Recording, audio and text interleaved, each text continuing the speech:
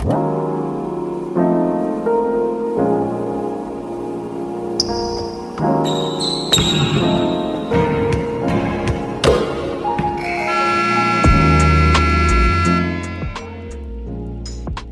and welcome to your go-to Detroit Pistons podcast, the Pistons Pulse, co-hosted by me, Bryce Simon of Motor City Hoops and Detroit Bad Boys, a former D1 hooper, current high school coach, teacher, husband, and father of 3 amazing kids.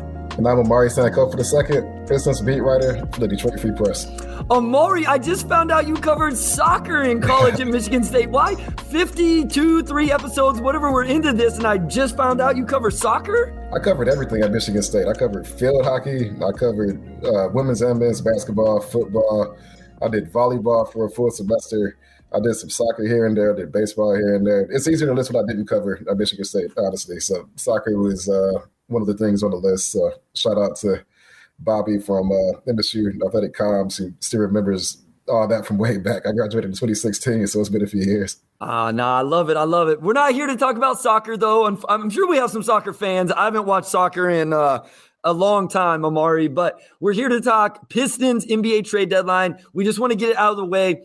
On Tuesday's episode, we'll drop a normal weekly episode on Tuesday. We will talk about the NBA at large. There's a lot of trades that went down that will be fun to talk about, Omari, from KD to Kyrie and everything in between. We're here to talk about Saddiq Bey to the Warriors, to the Hawks, and James Wiseman coming back to the Detroit Pistons.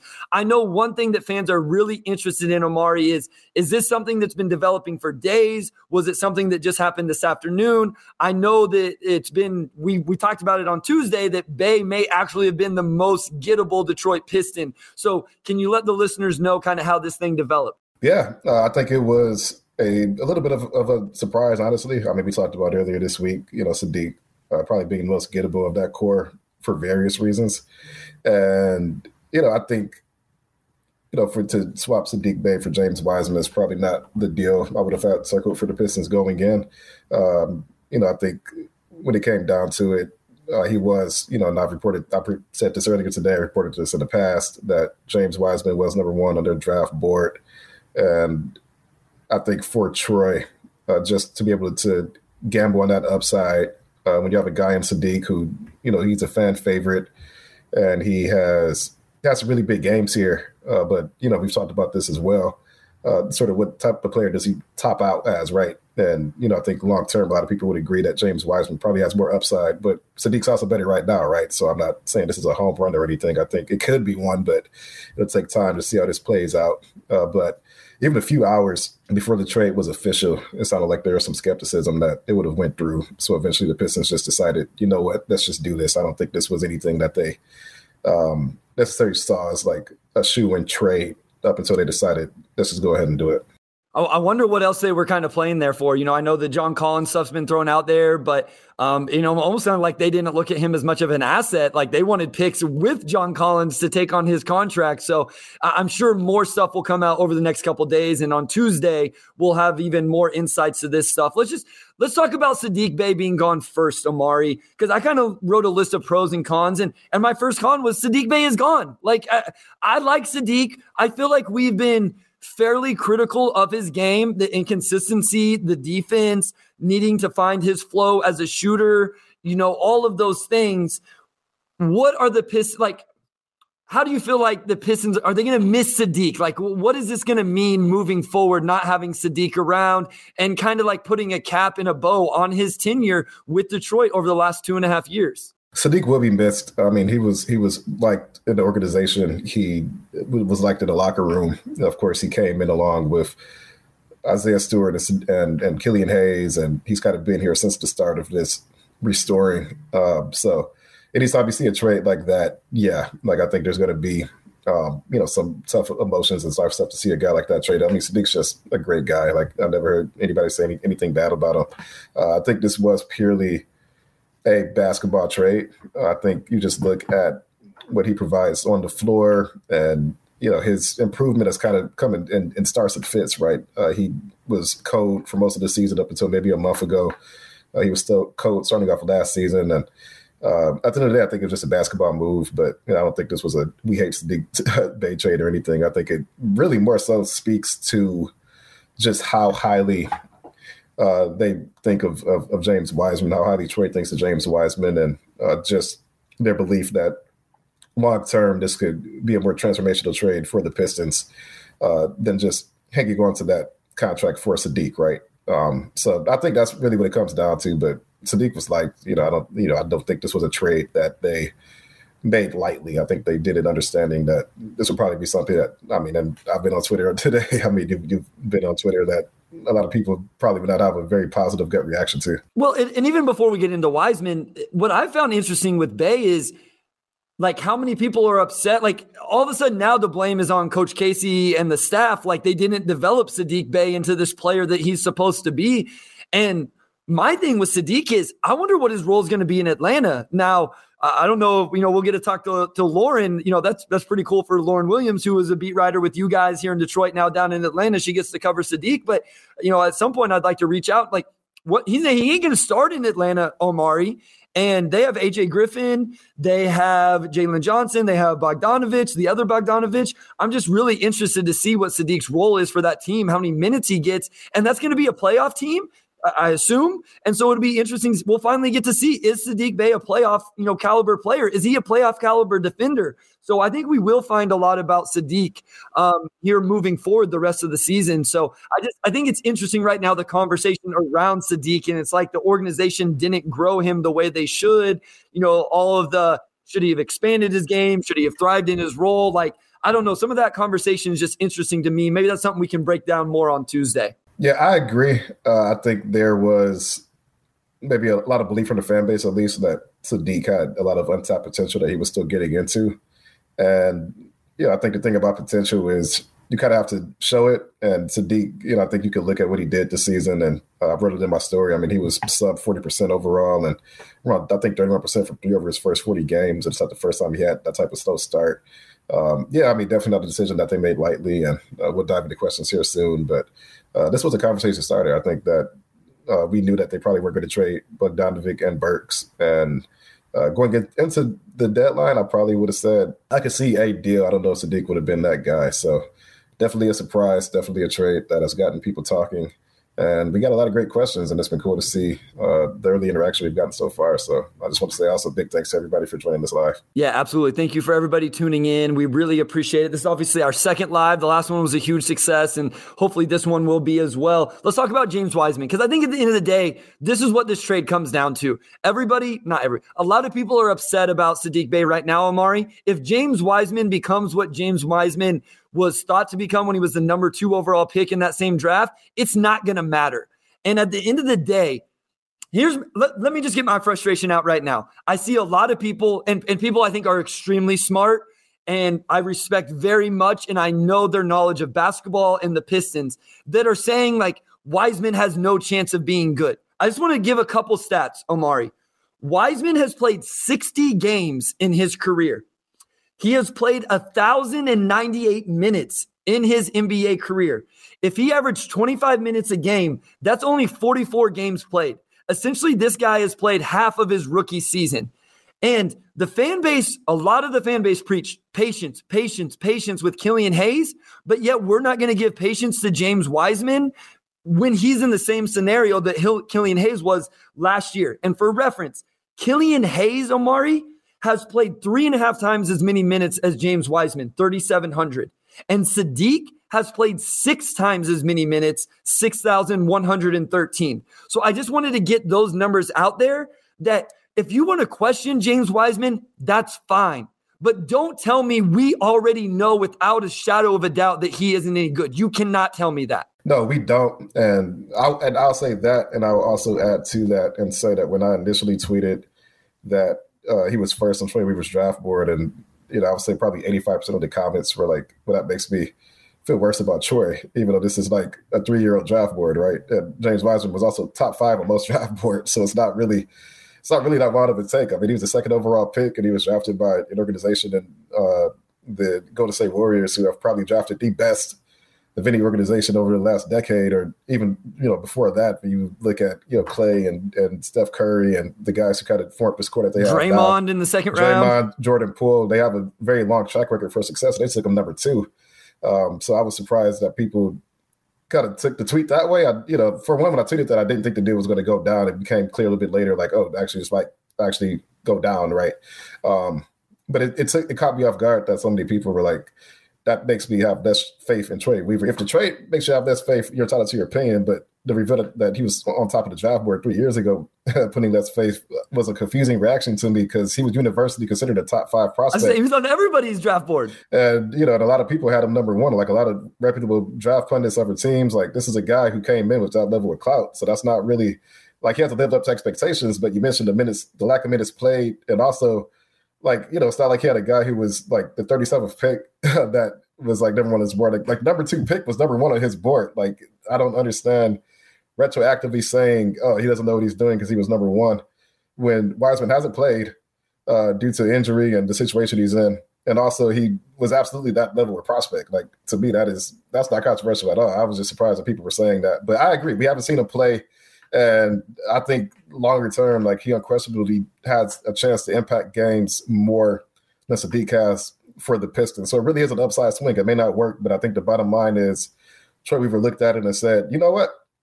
I ended up with 3 guys in 2020 who might end up being good players, but none of these guys are truly moving the needle for us yet. So I just turned the 19th pick into the 2nd overall pick, and this was my number 1 guy. So I think Detroit, this is like a pretty clear win, right? And I think you can look at the logic and say that this is a pretty logical trade from a pure basketball standpoint when you divorce the equity that I think Saddiq Bey built with the fan base. I get a little nervous about the Warriors' depth, Omari. That's where I start to question this move. Because here's the other thing. Wiseman only played 3 games in college also. So, like, that's another thing we have to factor in is he hasn't played a lot of games and a lot of minutes in general. And reading scouting reports was, this is a guy that just needs reps. He needs reps.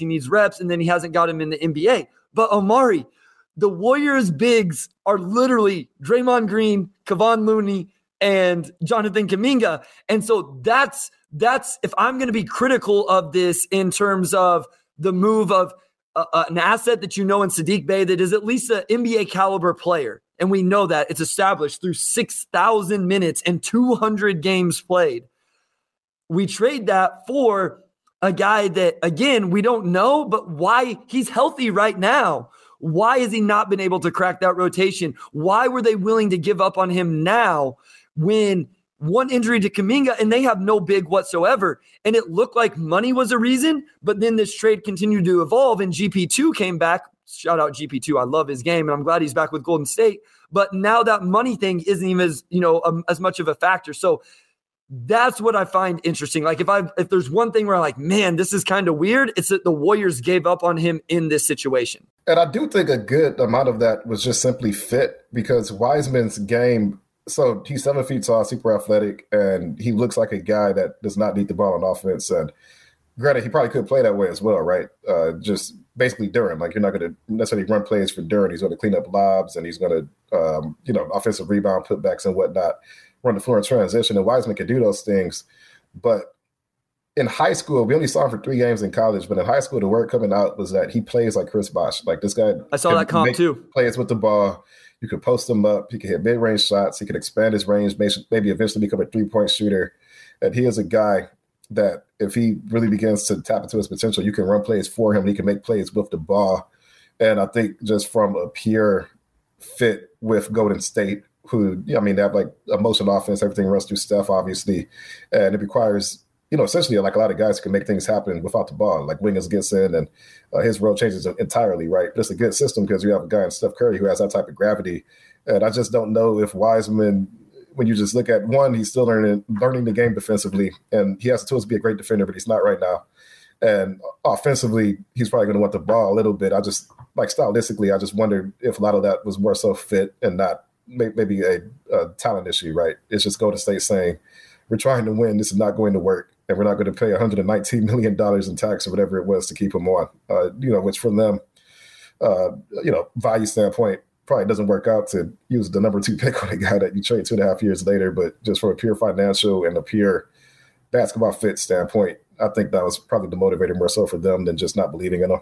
And at the end of the day, they got GP2 back as part of all of this thing, which they probably wouldn't have been able to do because of the tax would have been just ridiculous taking back his contract. So they opened up that cap space to bring in a player who I think they liked and hated to lose in the offseason. So it's not like they they didn't just punt on him for nothing. Like, it opened up the ability to bring him back. I'm going to throw out a few stats here, Omari, from James Wiseman per 36 for his career. Because his rookie year, he actually was pretty decent, but 54% from the field, 33% from three. The three-point touch hasn't come around. The free throw percentage makes you a little nervous that maybe that doesn't ever come around. But essentially, he's been a 20-10 guy in per 36 minutes, Omari.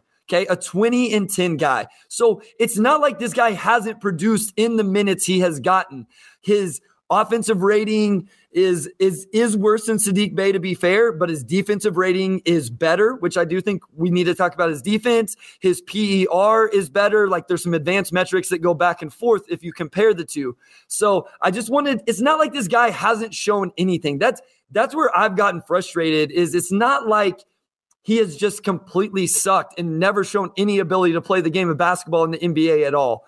And so, again, like you said, maybe it doesn't work, maybe it doesn't pan out, but there is a little bit of intrigue and reason to be excitement, I think, with this. Yeah, I agree. I also throw out that another comparison that was kind of thrown around with Wiseman around the time of the draft is Rasheed Wallace. And I think that kind of comes from the fact that Rasheed liked to shoot, and he had the tools to be really good defensively and did eventually become one. And yeah, like, I'm curious to see how Wiseman pans out. I think even like, for me, it's more so just the fact that they have a lot of mouths to feed as far as their big man rotation. So that's what I kind of wonder about, is how does Dwayne make this work when maybe Wiseman can play some power forward next to Durham. Maybe he can't, right? Like, I think that's probably what's going to be tough to figure out, but I do expect the Pistons will give him every opportunity to play and show what he can do. And this is a pretty big investment on Troy Weaver's part, so they have every incentive to do that.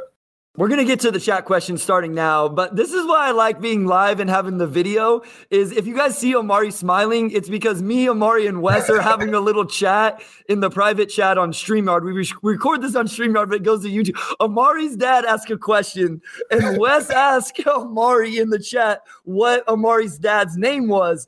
And Omari was like, Omari Sankofa, we have the same name. And I just put Omari Sankofa in then quotations, the second. Yeah. So maybe this is funnier to us, but that's why Omari is laughing. But Wes, after that introduction for you, why don't you join us and ask these questions as they're coming in? And real quick, selfless plug for us, go to shop.freep.com. We finally got merch. It doesn't look exactly like this, but it's somewhat like this. It's bigger, it's cooler, it's better, it looks legit. Shop.freep.com. Wes may be able to put that in the chat on YouTube for you guys. If you want some the Pistons Pulse merchandise, you do have to scroll a little bit. It's got the free press stuff at the top. You can buy that too, of course. But Wes, what's our first mailbag question here? All right. First question's from Jack Kelly and Slappy Sen. He says, what do you guys basically just make of the report that Wiseman might start? So, Omari, is that true first? Because I've seen two different things. Like, if he plays well, he could start. Or is it like officially, like, it looks like it's going to be what I assume would be Wiseman and Duren? Yeah, I haven't heard he's going to start. I checked in on it after I saw the report, and I got, basically he just got here. So, that doesn't mean he won't start, but I haven't heard that he's going to start definitively yet. So we'll see. Personally, I'll be a little surprised if he starts like day one when he gets here, but again, I checked it on it and I didn't hear that. So that's to be determined for me. So this is the fit thing. And it would be wrong of me to talk about fit here when we're going to talk about Scoot Henderson for the next 4 months. And I say best player available, don't worry about fit, et cetera, et cetera. But I do think that, I don't think it's apples to apples, but it is similar. Like, I don't know that I see Wiseman playing well with Duren. And I don't know that I see Wiseman. I think he fits better with Duren than he does with Marvin Bagley III, to be honest with you. But I think that's what a lot of the fan base has issues with right now, Omari, is how do you play all these guys together? Stu, and even though the shooting's been in a slump, like he at least is playing on the perimeter, none of these other three guys can shoot. Like, we don't even need to talk about Nerlens Noel. I know a question's coming a little bit later, but I don't think he factors into any of this.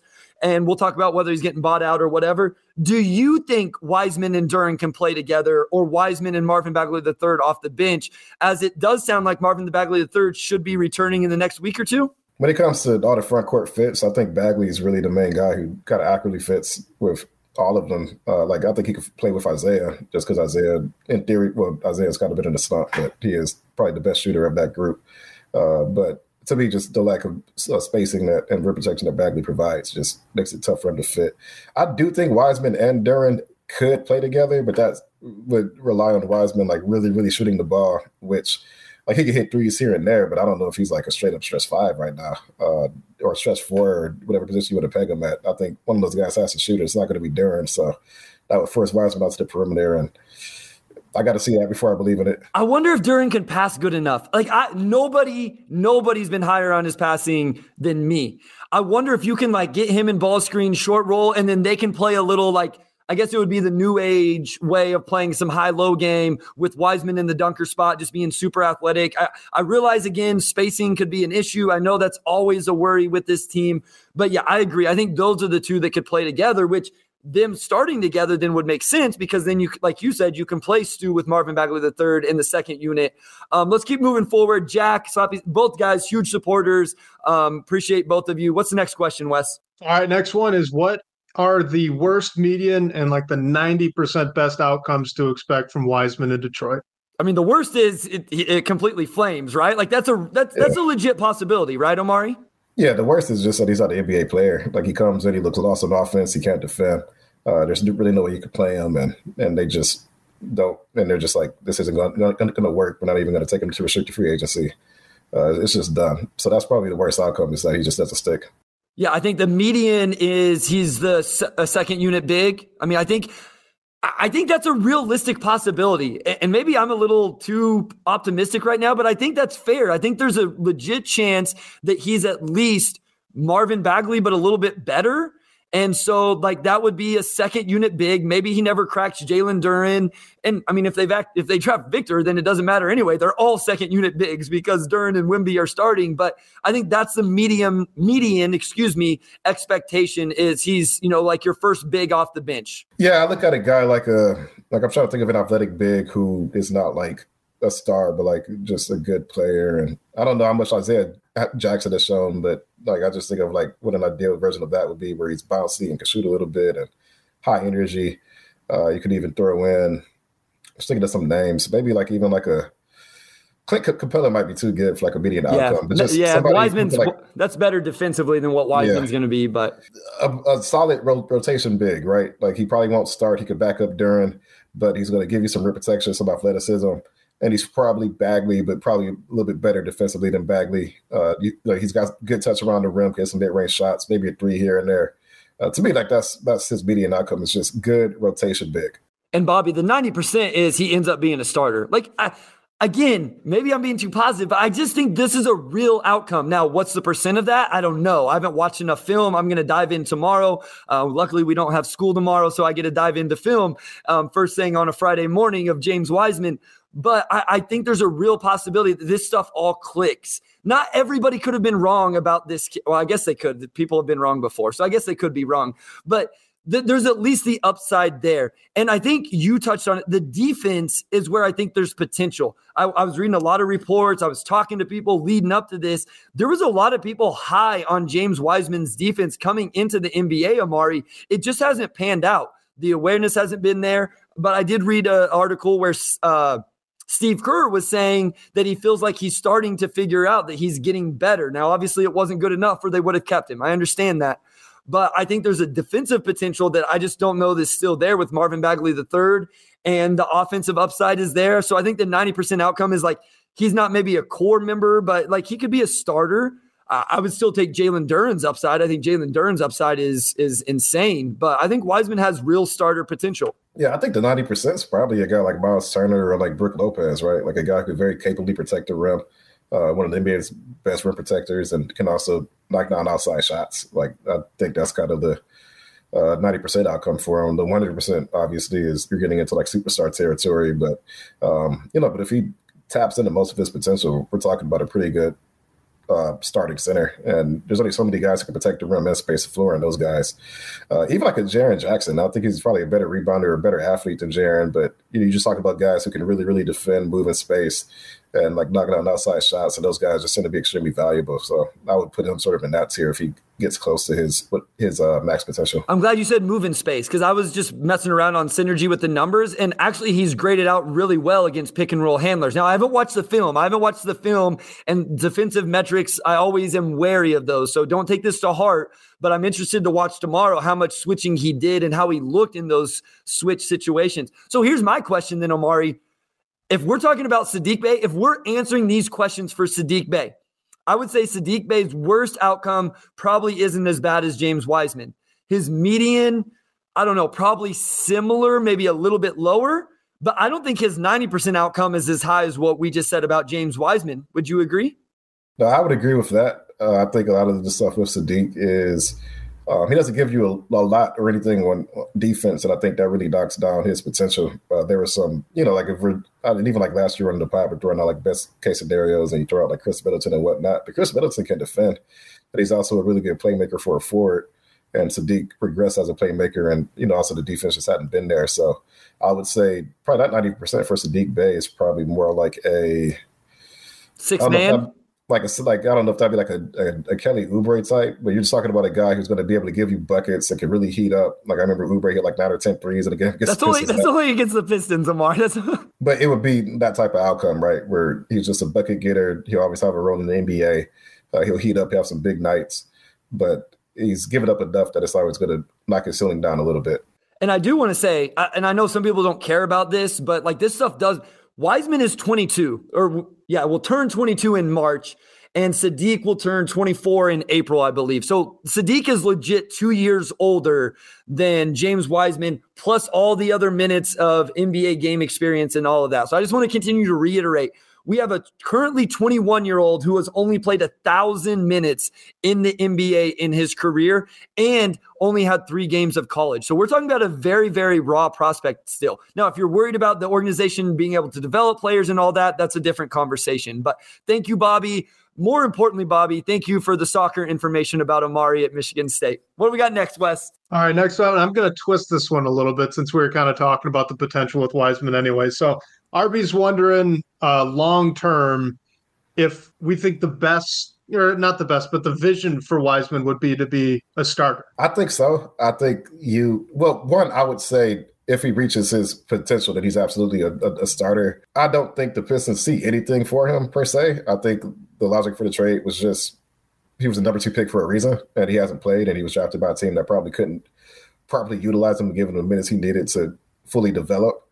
And I think the Pistons would hope that all these guys reach their potential, right? If you have 2 starting bigs and you have to trade a guy at some point, then you just trade one. But I think the Pistons just want to develop both of these guys. I don't necessarily think they see Wiseman and Duran as like the forecourt of the future. If they develop that way, perfect. But I think they just took a flyer on Wiseman because they really believe in his potential and they believe that he has a chance to live up to that draft position from a few years ago. So if it works out with him starting with Duran, cool, but I don't think they are necessarily going to come out and say, this is our starting front court of the future, because it may not work out that way. And then you just said that for no reason. So I don't think they're going to do that. And I don't think they're going to place those expectations right off the bat. Thank you. Shout out RB. He's a huge supporter, always interacts with us on Twitter. Great stuff. Really appreciate him and all of his support. And I'll just say, you can't pencil anybody in at the 4 as a starter, because if you get the number 1 overall pick, that is Victor Wembanyama's spot. So at the end of the day, you could draft Victor and then you have Stu and Wiseman coming off the bench, or if Wiseman doesn't pan out, maybe it's Stu and Bagley still, or maybe you're back in the market for another one.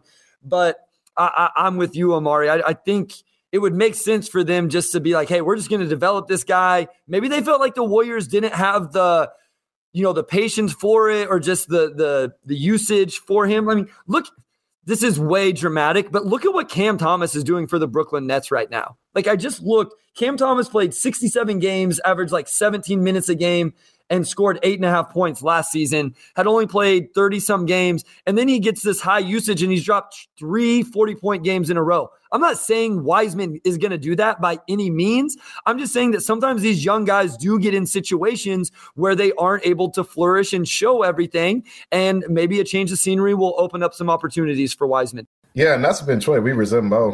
He said a lot of the same stuff, and they traded for Bagley, and they traded for other guys. Hami, you get a guy in, you give him a chance to succeed, right? You give him the resources and every tool he needs to thrive. And it may not work out, but that's just been his MO is we're going to get players in. We're going to take a look at them, to use this phrase, get our hands on them, just really get them involved and see what happens. So this is the same thing. I don't think they're going to, Christian James Wiseman as the savior for the rebuild or whatever, but they are going to give him opportunities to thrive and succeed and find his voice here. And I do want to say real quick, I was reading an article that it sounds like Wiseman's a great dude. Like, the organization loved him in Golden State. He was a hard worker, like all of those things. And I'm sure you can find those reports about most players, but you can also find reports the other way about some guys.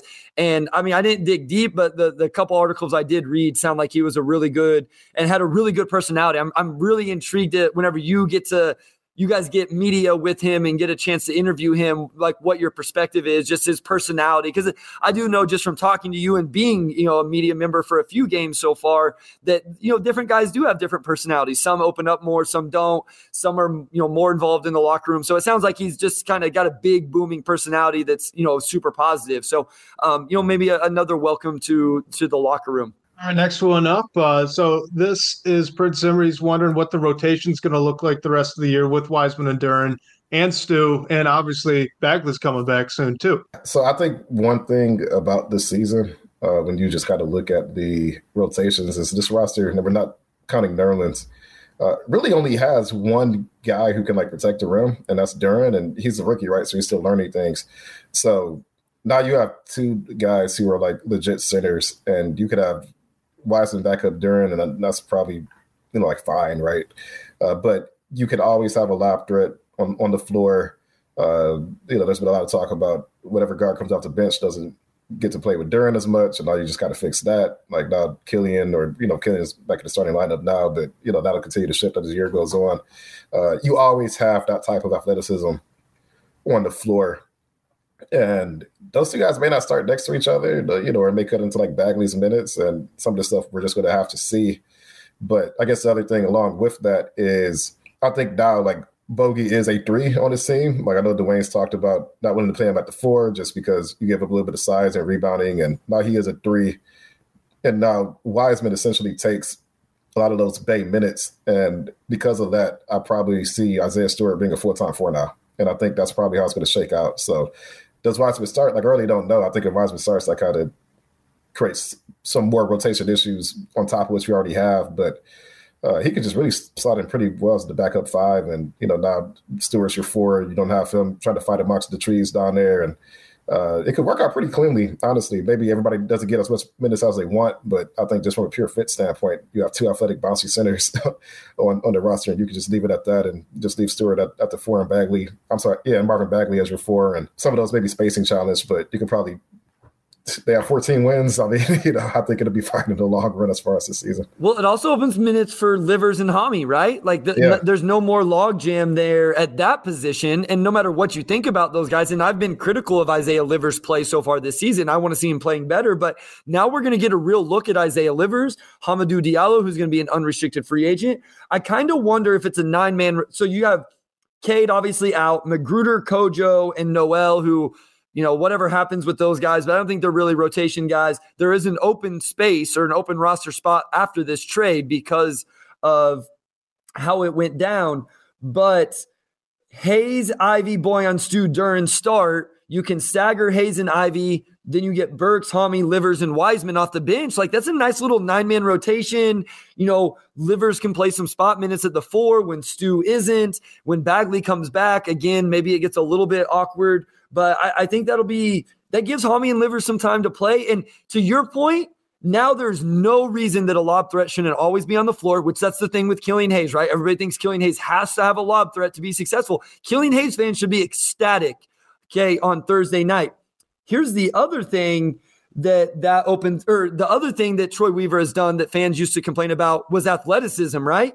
Well, in the last how many ever months, you've added Jaden Ivey, Jalen Duren, Hami's been around for a little bit, James Wiseman. The athleticism on the floor for the Detroit Pistons has definitely increased in the last 12 months. And I really do think we will see moments from James Wiseman that's that's why he was the number 2 pick, right? I noticed a lot of times when trades first happened, people have an immediate backlash. I remember last year when the Grizzlies swapped or maybe it was 2 years ago now, I forget. But when the Grizzlies swapped Jonas Valanciunas for Steven Adams. Oh, yeah.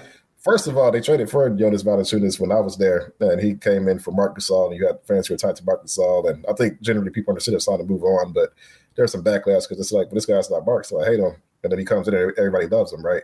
And then they trade Jonas, and everybody's like, oh, well, I hate Steven Adams because he's not Jonas, and now they love Steven Adams. I really do think once people see some of the things James Wiseman could do, you may still miss Saddiq Bey, and I'm not saying, you'll still think the trade will work out, but I do think when you have that role, you'll see, we'll see flashes of some of the playmaking Wiseman has, some of the shooting. And if you see those things, that gives even more flexibility, right? Because now you can play him with the 4 or 5.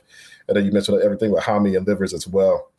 This does clear up more time for other guys. So I think rotationally it seems kind of murky, but I think in action they could probably end up working out a lot better than we're envisioning right now.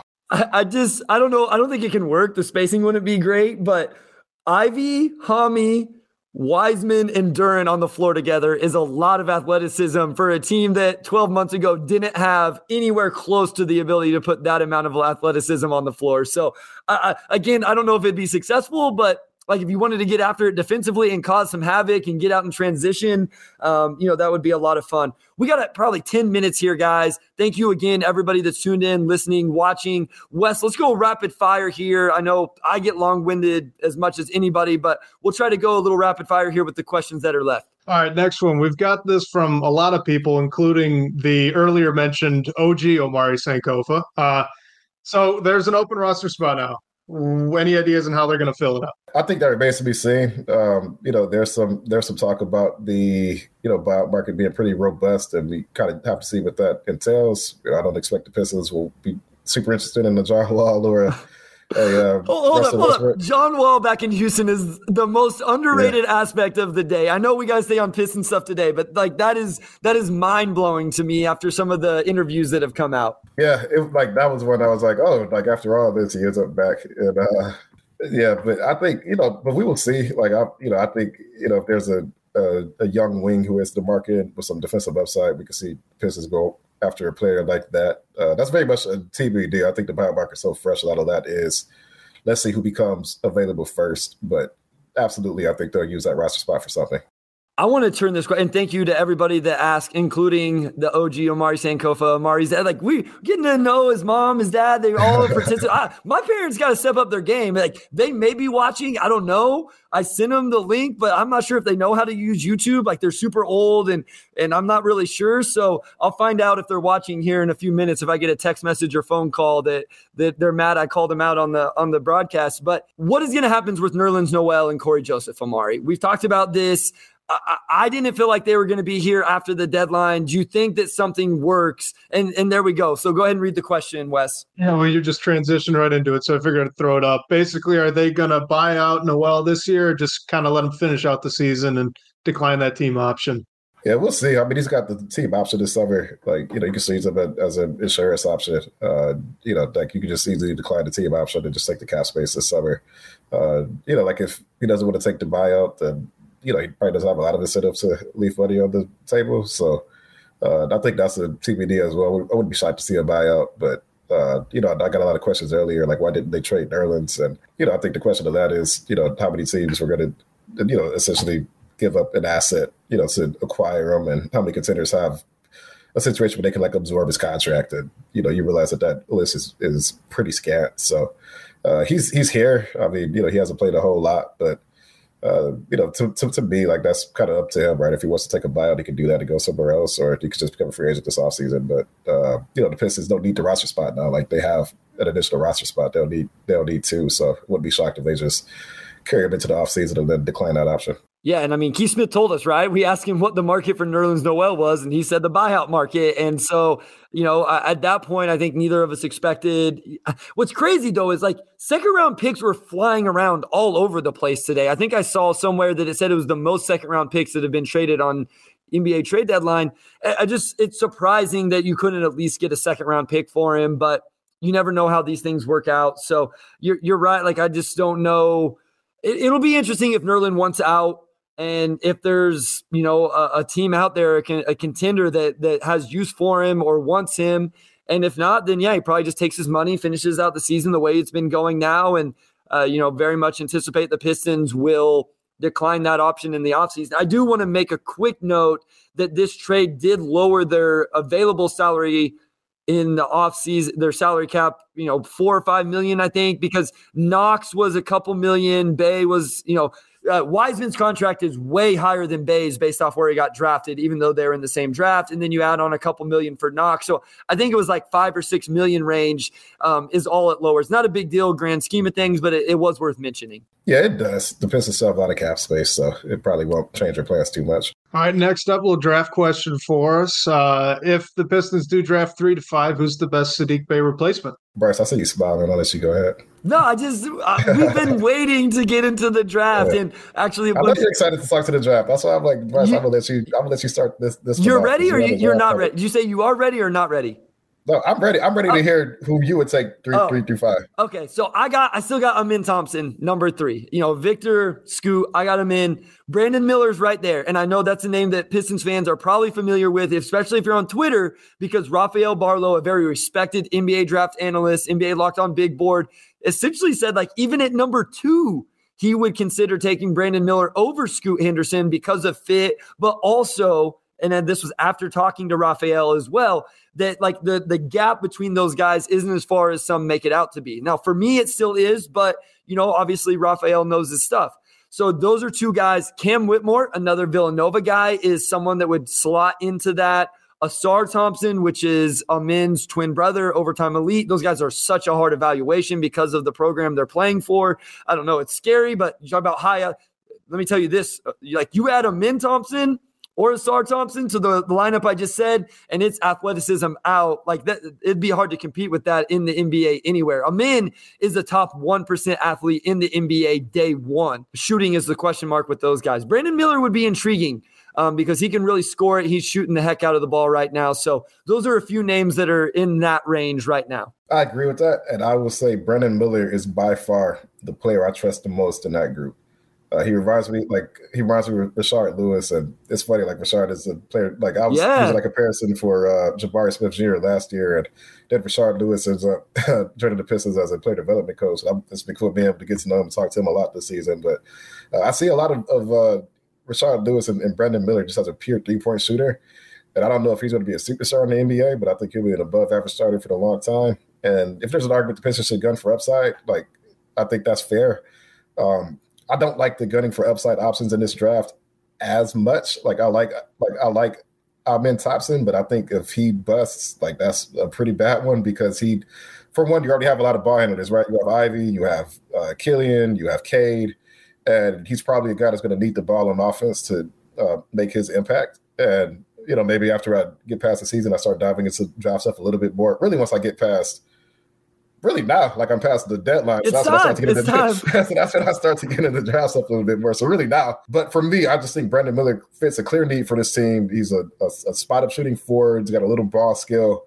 I just like his game a lot. And he's the guy that I think if the Pistons were in that 3 through 5 range, I would feel the best taking him by far. I would sleep soundly at night. I wouldn't worry about him, not working out in 2 years. Like it's like a warm blanket pick. Like I would just do that. I would do that. I love it. And I want to throw out a few more names, Omari, just in case either the Pistons fell further, which they shouldn't be able to fall lower than, it could be 6 or 7, I guess, depending on where they land, or if they happen to get another lottery pick like they did with Jalen Duren. So, a Michigan guy, Jet Howard. Jet Howard's going to be a lottery pick. And I don't know how Michigan fans feel about that.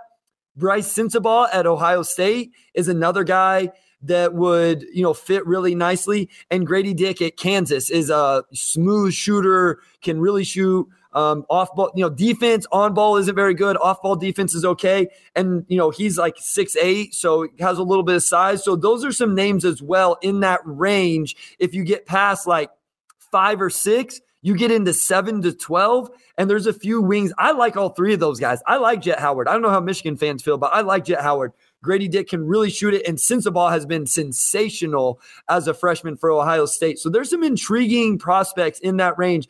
And real quick, another name I've seen a lot is Jarris Walker at Houston. Really talented player, plays really hard. I would consider Jarris Walker like what we want Isaiah Stewart to be. So he's not a 3, but he is a good player. Now, it could get a little logjam with him as well, but the draft talk is going to be fun whenever we really dive into that. we're not too far away from it now. I think people have been kind of ready for it for a few weeks already. So it'd be fun to do that, honestly, pretty soon here now. Real quick, my mom just texted me. She said, of course, we're watching and on the TV. I'm shocked that they figured out how to put it on the TV. And she said, careful with the age comments. Mom, I love you so much, but you are old. So, but all right, Wes, what do we got next? All right, next one. This is a two-parter. We've answered already the second. So he's just wondering if there's going to be a Troy Weaver post-trade deadline press conference. I expect there will be. They haven't announced anything yet, but they just traded for James Wiseman. I'd be shocked if we didn't hear from Troy for the next week or so. What's interesting about the timing of this trade is that the Pistons have a road trip coming up, right? So we leave for Toronto on Saturday, and then we'll be in Toronto and Boston all the way through the beginning of All-Star break. So timing-wise, I'm curious if Pistons would just like do it on Zoom, or if it comes later. Or I would think they would do a press conference. They went for Bagley last year, so I don't see why they would do one for James Wiseman. But that's a TBD. PR hasn't said anything yet, so we'll just have to see. And I do want to make a note, like Wiseman is ready to play by all accounts. Like he's healthy and ready to play. I think he just played a few nights ago. So, whenever he can get with the team and get up to speed and all that, I assume we'll see him playing fairly soon. Maybe not on Friday night against the Raptors, but maybe he'll join, the team on the road trip after that. So, all right, Wes, again, thank you, Henry. Richard Brooks, another guy, he asked the last question. No Richard from Twitter, always interacting. Again, thank you. Thank you to everyone watching, everybody that's sending in questions, especially those that have been longtime loyal listeners tuning in every week. All right, next one up, this is Tyler Thurmond. He's got two questions. So one, he said that sounded like there may have been a deal that was close to getting done at the last minute. He was wondering if you had any details on that. And then how close they were or weren't to dealing Bojan. I don't think they're really super close. And I think they were involved in a lot of different talks. And, there's some stuff with John Collins as well. But once they got that Saddiq Bey trade agreed to, I think for the most part, that was probably, maybe there was some potential of that deal getting a little bit bigger. But, I don't think they ever got really that close to trading Bojan Bogdanovic or Alec Burks. I was talking to somebody earlier today, and it was just clear, we've refused every deal for these guys. It wasn't really that ambiguous, and that should have been the word just from talking to different people from the team throughout this whole process. Is we're leaning toward keeping these guys. We set a high price, and we're without saying it straight up, we're probably not going to trade these guys. We want to keep them and keep them with the core, and it'll take a big deal to pry them away from us. So I really don't think they ever came that close to Dylan Bojan. I don't think a team ever came close to. Even if it's an offer that maybe on paper is a fair offer for Bojan, I don't think the Pistons ever looked at the offer and thought, we really need to do this. No, I think it was always pretty certain that he was going to be here past the deadline. Yeah, we've talked about this, right? I think I was more okay with trading Bojan than you were, but even I said I wanted it to be for the right price. There was no need to rush it. And this was one of the cases where the team kept telling us something, team kept telling us something, and it was true. They wanted Bojan. They wanted to keep him around. They were fine bringing him back next year. They think he has a role, and it looks like that is true, at least till the offseason, right? We saw this with Jeremy. This is the same thing that happened with Jeremy Grant. We all thought Jeremy Grant was going to get traded last deadline. He made it through the deadline and then got traded in the offseason. I'm not saying Bojan will, but it's a similar situation as that. So, Wes, you said we got 5 more questions. We're going to try to get to all of them. Since you guys stayed around with us, you're watching with us, tuning in here on your Thursday evening, we're going to get through those 5 questions here before we shut it down. All right, so moving a little quicker, but this is a little more of a technical question. Jason's wondering if you can sign two-way guys from other teams. No, I think there is – that's a good – I think once you're on that two-way contract, you're on that two-way contract. That's what I think as well. And I would have to get into the rules and make sure that that's the case. But in my time covering NBA, I've never seen a two-way guy signed by another team. So I think the contract is that contract. And, until the team parts ways with them, they're under that deal up until that following offseason. So, no, I don't think they could call whoever the Celtics two-way guys are. I don't think they have Taco Fall anymore. Whoever the Celtics two-way guys are and say, hey, we're going to sign this guy to a $5 million deal. I don't think they could do that. Yeah, I was going to say, I think that's kind of the idea, right? Is essentially 2 extra roster spots that you have as members of your organization. It's not like the NFL practice squad where you can sign anybody from an NFL team's practice squad, but you have to put them on your active roster if you do it. I don't think it's that way with the 2. I don't even know if it's that way with G League guys. That would be another question and something to dive into. Maybe we can get a little more clarity on that for Tuesday. Yeah, I think so. Yeah, but I think two-way guys, like, that's its own unique contract. And again, I've never seen it. I've never had to actually look up if that's possible, but I've also never had to answer that question because it's never happened. So my guess would be no. Yeah, there's some guys that are pretty talented on two-way contracts. I think you would be, that would open them up to being stole by, other teams. That doesn't seem like something that the NBA would want happening. But really good question, Jason. And if we're wrong, we'll definitely admit it and have a for sure answer on Tuesday. All right, next one up. Wondering what the impact of this trade will be on Isaiah Livers. Yeah, I think it gives him an opportunity to come in and, just do what he does. This has not probably been the season that a lot of people wanted or what he wanted. He's been banged up a little bit, hasn't shot it extremely well. But again, like, we've seen what he could do, right? Like, the game just seemed like it moved really slow for him last season. And, I think the shooting and just the team defense he plays, like, if he could come in and kind of seize those minutes and that role vacated by Saddiq Bey, he can really, I think, secure his future with the team. And that's not to say he's on the precipice of not being with the team at all. I think they view him as a core guy. But from a minutes and opportunity standpoint, I think he's probably in a better situation than he was this time yesterday. Yeah, and I'm cool with it. The three-point shooting is at 36% right now on 3.5 attempts. And he obviously has to shoot it better for the role he's in. 36% isn't bad. It's not bad. But for the role he has, I think you got to be closer to the 40%. But I do like that he's going to get a chance. What is there, 20 to 30 games left, whatever it is. And he's going to get a chance to play major minutes. He essentially has to. I mean, with the wing depth, him and Hami have to play a lot of minutes. And I'm cool with both of that. Hami has played really well. Livers hasn't, so they're kind of in different places, but I'm definitely up for seeing more minutes from those guys. Again, it gives you a chance to make a for sure decision on Hami as he's an unrestricted free agent, and Livers gets real consistent rotation minutes to find out what his contributions can be. So as far as just like a tertiary, aspect of this, more minutes for those guys is something I'm encouraged by and positive about. This is a little more of a retrospective one, but Andrew's wondering if getting Bogey on the team really might have hurt Bey's development early on and then kind of, led into this trade. I don't think so. It is not uncommon for rookies to be drafted into situations where they're not the best guy on the team or automatically given the minutes that Saddiq Bey had. If that got into his head a little bit, I think only Saddiq Bey knows, right? But I think the way the season played out for him is not dissimilar to how it played out for him last season either. That inconsistency, like, we saw it before this season, so I don't know if that was necessarily a consequence of Bogey. I think that's just, Saddiq and his development, learning how to bring it every single night. So I wouldn't say that. I think at the end of the day, he did start the season out in the starting lineup. He still had an opportunity to show what he could do. And he's never been out of the rotation. He's always gotten those minutes and still got the same work behind the scenes and all that. I would say if Bogey coming to the team hurt Bey's development, then I don't think that is a mistake the Pistons made. And I did kind of sit out on Twitter a little bit like, well, they didn't give Bey a chance to succeed because they brought Bogey in and this and that. It's like, it's the NBA. Like, if you're not a superstar, there's always going to be somebody better. And even then, like, Kyrie's not the best player on this team, right? Like, like, that's just how it's going to be. And, typically it's on you to develop and handle whatever situation and whatever role you're in. So I wouldn't say that. Like, most teams have multiple guys that can shoot the ball, or, good teams have multiple guys that can create their own shot. And, good players typically figure it out. Like, I don't think it hurt his development. I think it's just, that's just something Saddiq's had to deal with, is just inconsistency. But I don't think Bogey necessarily is the reason why. I think even without Bogey, it still probably could have played out pretty similarly this season. Well, it's kind of like what we talked about with Killian Hayes, right? If a player has to, especially a role player, has to be in this just perfectly vacuum situation to be successful, then what kind of NBA role player are they? And so if Saddiq can't play with another good wing, well, then, like, how good of a role player is he in this league?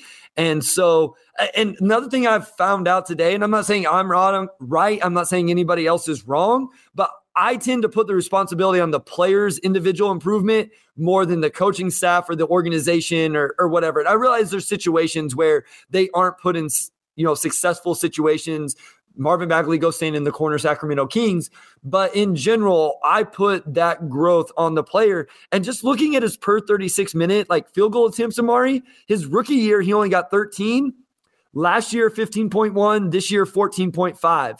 I was going to mention that. Yeah, like, so it's not like his attempts have gone down. His rebounds are essentially the same. Still played 29 minutes a game, even with, going between his first and second unit. I think a lot of times when guys but their development is hurt is because they just weren't playing. Like they traded for another guy, and now you're like, maybe you play 10 minutes or whatever. Like that can affect your confidence. Saddiq was still playing a lot of minutes. It's not like the Pistons were like, oh, we got Bogey, so buy you play 5-10 minutes maybe if you're lucky. Like you're still in their rotation, you still by all means absorb core starter guy minutes. So no, like I think and not to cut you off, Bryce, but I think his role was still probably bigger than it was when he was a rookie. Honestly, when you just look at the pure minutes played and shot attempts per game. Yeah, as I say, he played more minutes in his rookie year, more field goal attempts. The 3-point attempts were down a little bit, more free throw attempts. Assists were up a little bit. His assists, that's the thing that dropped, right? Last year, we were really excited about the assists. It actually went down from last year. It's like cut in half from last year almost. Yeah. Effective field goal percentage is actually gone down each year. So, I mean, I guess this is a long way of saying no. I don't think either of us thinks that that's like an overwhelming reason that he, stayed the same player. I hate to say this about a guy that's only going to be 24, but I feel like he is who he is. And that's okay. I still think that that's a quality NBA player. And the Pistons decided that a quality NBA player was worth trading for a flyer on a guy who we talked about earlier has pretty high upside, who's only 22 years old right now and only played 1,100 minutes. So I think that's what this is about, kind of as you have outlined as well. Yeah, I mean, I think just the Pistons, because they've been so developmentally focused, on a lot of teams, they would not have gotten the run that he's had this season. Sure. Like I think some teams just would have said, you're shooting, 35% from three and 30% overall, and we're trying to win. So, we don't have the patience to give you that role. The Pistons I think they've been patient with all their young guys. Like Killian, like all their guys have been given ample opportunity to show what they could do. So I think with the team in general, I don't know why there's a perception that guys haven't been given opportunities to thrive, but they absolutely have. I mean, you look at the numbers. I don't think that's true at all. All these guys have been given plenty of time. I think the argument, there's not good players around. Well, it's a rebuild. You're right. This roster isn't that talented. You're absolutely right. But I think some of the things that we complained about, myself included, Weaver has addressed. 2 years ago, a year ago at the trade deadline, what was the biggest complaint? That there was no lob threat. Marvin Bagley III, Jalen Duren, James Wiseman. In 12 months, Troy Weaver went out and got 3 lob threats so that Killian Hayes and, it would have been Cade Cunningham and Jaden Ivey never have to play without a lob threat. The shooting is still a thing, but they added Bojan Bogdanovic and Alec Burks. Those are two of the best shooters. 2 elite shooters. What else? The best player on the team isn't playing. That's why the team sucks even worse than what it should. Yeah, and there's a trade-off for everything. You can't have the right environment for guys to develop and still high and get assets, like those things. And I'm not saying the same people are – some of the same people are saying that. I think maybe 2 different crowds, but you have to pick a direction, basically. You can't have a good, well-rounded team of veterans and all these guys who can help guys succeed and be the perfect environment and also sell high and get certain guys, right? You trade Bogey, you trade Burks. Now your best shooter on the roster is who? I mean, you don't really have one, and then you kind of compound a lot of the issues that we saw on this team in the past. So, I think sometimes we kind of get our wires crossed with the criticisms, and we're kind of going off on the tangent a little bit. But long story short, I think Bey and all the other young guys on the team have been given plenty of opportunity to succeed. And at the end of the day, if Bey and other guys kind of want those roles, then they're going to have to find ways to thrive wherever they are and who they're playing next to, because teams are always going to trade for better players. I mean, if you're not LeBron James or Jokic or somebody else, there's always going to be somebody better than you. That's just part of the beat in the NBA. Well, and we'll find out. Like I said, with Saddiq, we're going to find out because he's playing with a pretty talented roster. So I think we got a couple more, Wes. Let's get to them. Yes, 2 more. This next one's a little lighter. I don't know. I thought it was kind of funny. He was wondering if Saddiq or Wiseman get paid more on their rookie extension. So that is a good question, because that is essentially a timeline question where does Wiseman figure it out? Does Wiseman figure it out before? Well, I guess the real question is, do either of these guys sign extensions? There's a good chance neither of them do, and then they, they're going to restrict the free agency next year. But if it's today, I think Saddiq would, I guess by by August or, whenever guys would sign these extensions, who would get more? I would say I think Saddiq's just done more. So probably him, Wiseman would have to show a lot in the next 2 months to probably surpass whatever Saddiq gets. Let's say Saddiq gets 14, 4 years or whatever. So, that's $56 billion. Wiseman is not a 56 over 4 years player right now. So, if I had to bet, I'd say probably Saddiq. But, I think this, I think because Wiseman doesn't have a lot of time to show what he can do before the extension, and it kind of just favors Saddiq just because he's been better up to this point. So I would say Saddiq. So those extensions will have to be signed before next season starts, correct? Before next season starts, I'm kind of approaching it as so it has to be Saddiq. Yeah, it has to be Saddiq more than likely. James Wiseman's not going to have the chance. He would have to go crazy here for the end of the year which I guess is possible, but I feel like it's going to be Saddiq because of that. I almost feel like Wiseman doesn't get an extension and, he'll go into restricted free agency, qualifying offer, all that stuff that, a rookie would do. So that I think to answer the question is Saddiq, but it's a good question. Again, I don't know if this is Laz or not, but if it is, Laz always brings some really good questions. Yeah, no, it's a good thought experiment. Like how much can James Wiseman show to secure that type of deal? Because I think the deadline is October. Mid-October. And here's the thing. I know I keep going back to this. What if Saddiq isn't part of their playoff roster? What if Griffin and Jalen Johnson outplay him, or they go 8 deep? And what extension are the Hawks going to give Saddiq Bey if he's not part of the rotation outside of when they play 10 guys, if he's not part of the playoff rotation? So I think Saddiq could actually end up getting less money in Atlanta than what he may have got with Detroit. This may have hurt Saddiq Bey's pockets, or he may blow up, be their sixth man, and earn even more. Obviously, could go either way. So I still think the right answer, the betting answer, is Saddiq Bey, just because Wiseman doesn't have enough games to really showcase that. And if Wiseman blows up, he's probably better off playing next season out, blowing up, continuing to blow up, and then really demanding something in true free agency, restricted free agency. And I would think that he would probably, for that reason, he would have every incentive to go into restricted free agency and let the market pay him rather than the Pistons saying, hey, we have 6 first-round picks for this team. Do you want to take a hometown discount, right? He's probably no, I'm the second overall pick. I'm James Wiseman, former 5-star. I'm going to go get my money. So extension probably favors Saddiq making more. Restricted free agency probably favors Wiseman making more. All right, Wes, last one. All right, last one. This is from RB again. Wondering if there's any chance Wiseman plays tomorrow. No, no, there is not. There is not. He would. I wouldn't even be shocked if the trade doesn't get announced tomorrow. Just because it's a process to get guys in and pass a physical and all that. The earliest probably Sunday when they're in Toronto playing the Raptors. All right, yeah, that's what I was going to say. I did that bull breakdown and then he didn't pass the physical. So I hope I don't watch a whole bunch of James Wiseman film tomorrow. We had all this conversation and then the trade doesn't go through. But thank you again to everybody for tuning in tonight and watching with us. If you're listening on the podcast on Friday or over the weekend, thank you to all of you as well. If you're listening on Apple, Spotify, make sure you give it a rating, leave a review, hit us up on Twitter, comments, wherever. We check the Freep comments, we check the DBB comments. So if you have some nice words, or maybe you don't have some nice words for us, we're always checking that out and reading it. Again, shop.freep.com if you want some Pistons Pulse gear. Thank you, Wes, as always, man. You crushed it. Omari, I hope you have the outline up and ready to go. Take it away, my guy. Yeah, I do not have the outline. I knew it. I was going yeah, what's up, is this? 52, 53? It's 52. You know what? But I already know most of it by heart, right? So shout out to our editor, Robin Chan. There we go. Our executive producer, Anjanette Delgado. Yes. And our sports editor, Kirkley Crawford. Let's go. And also shout out Wes Davenport. We'll talk to you all on Tuesday.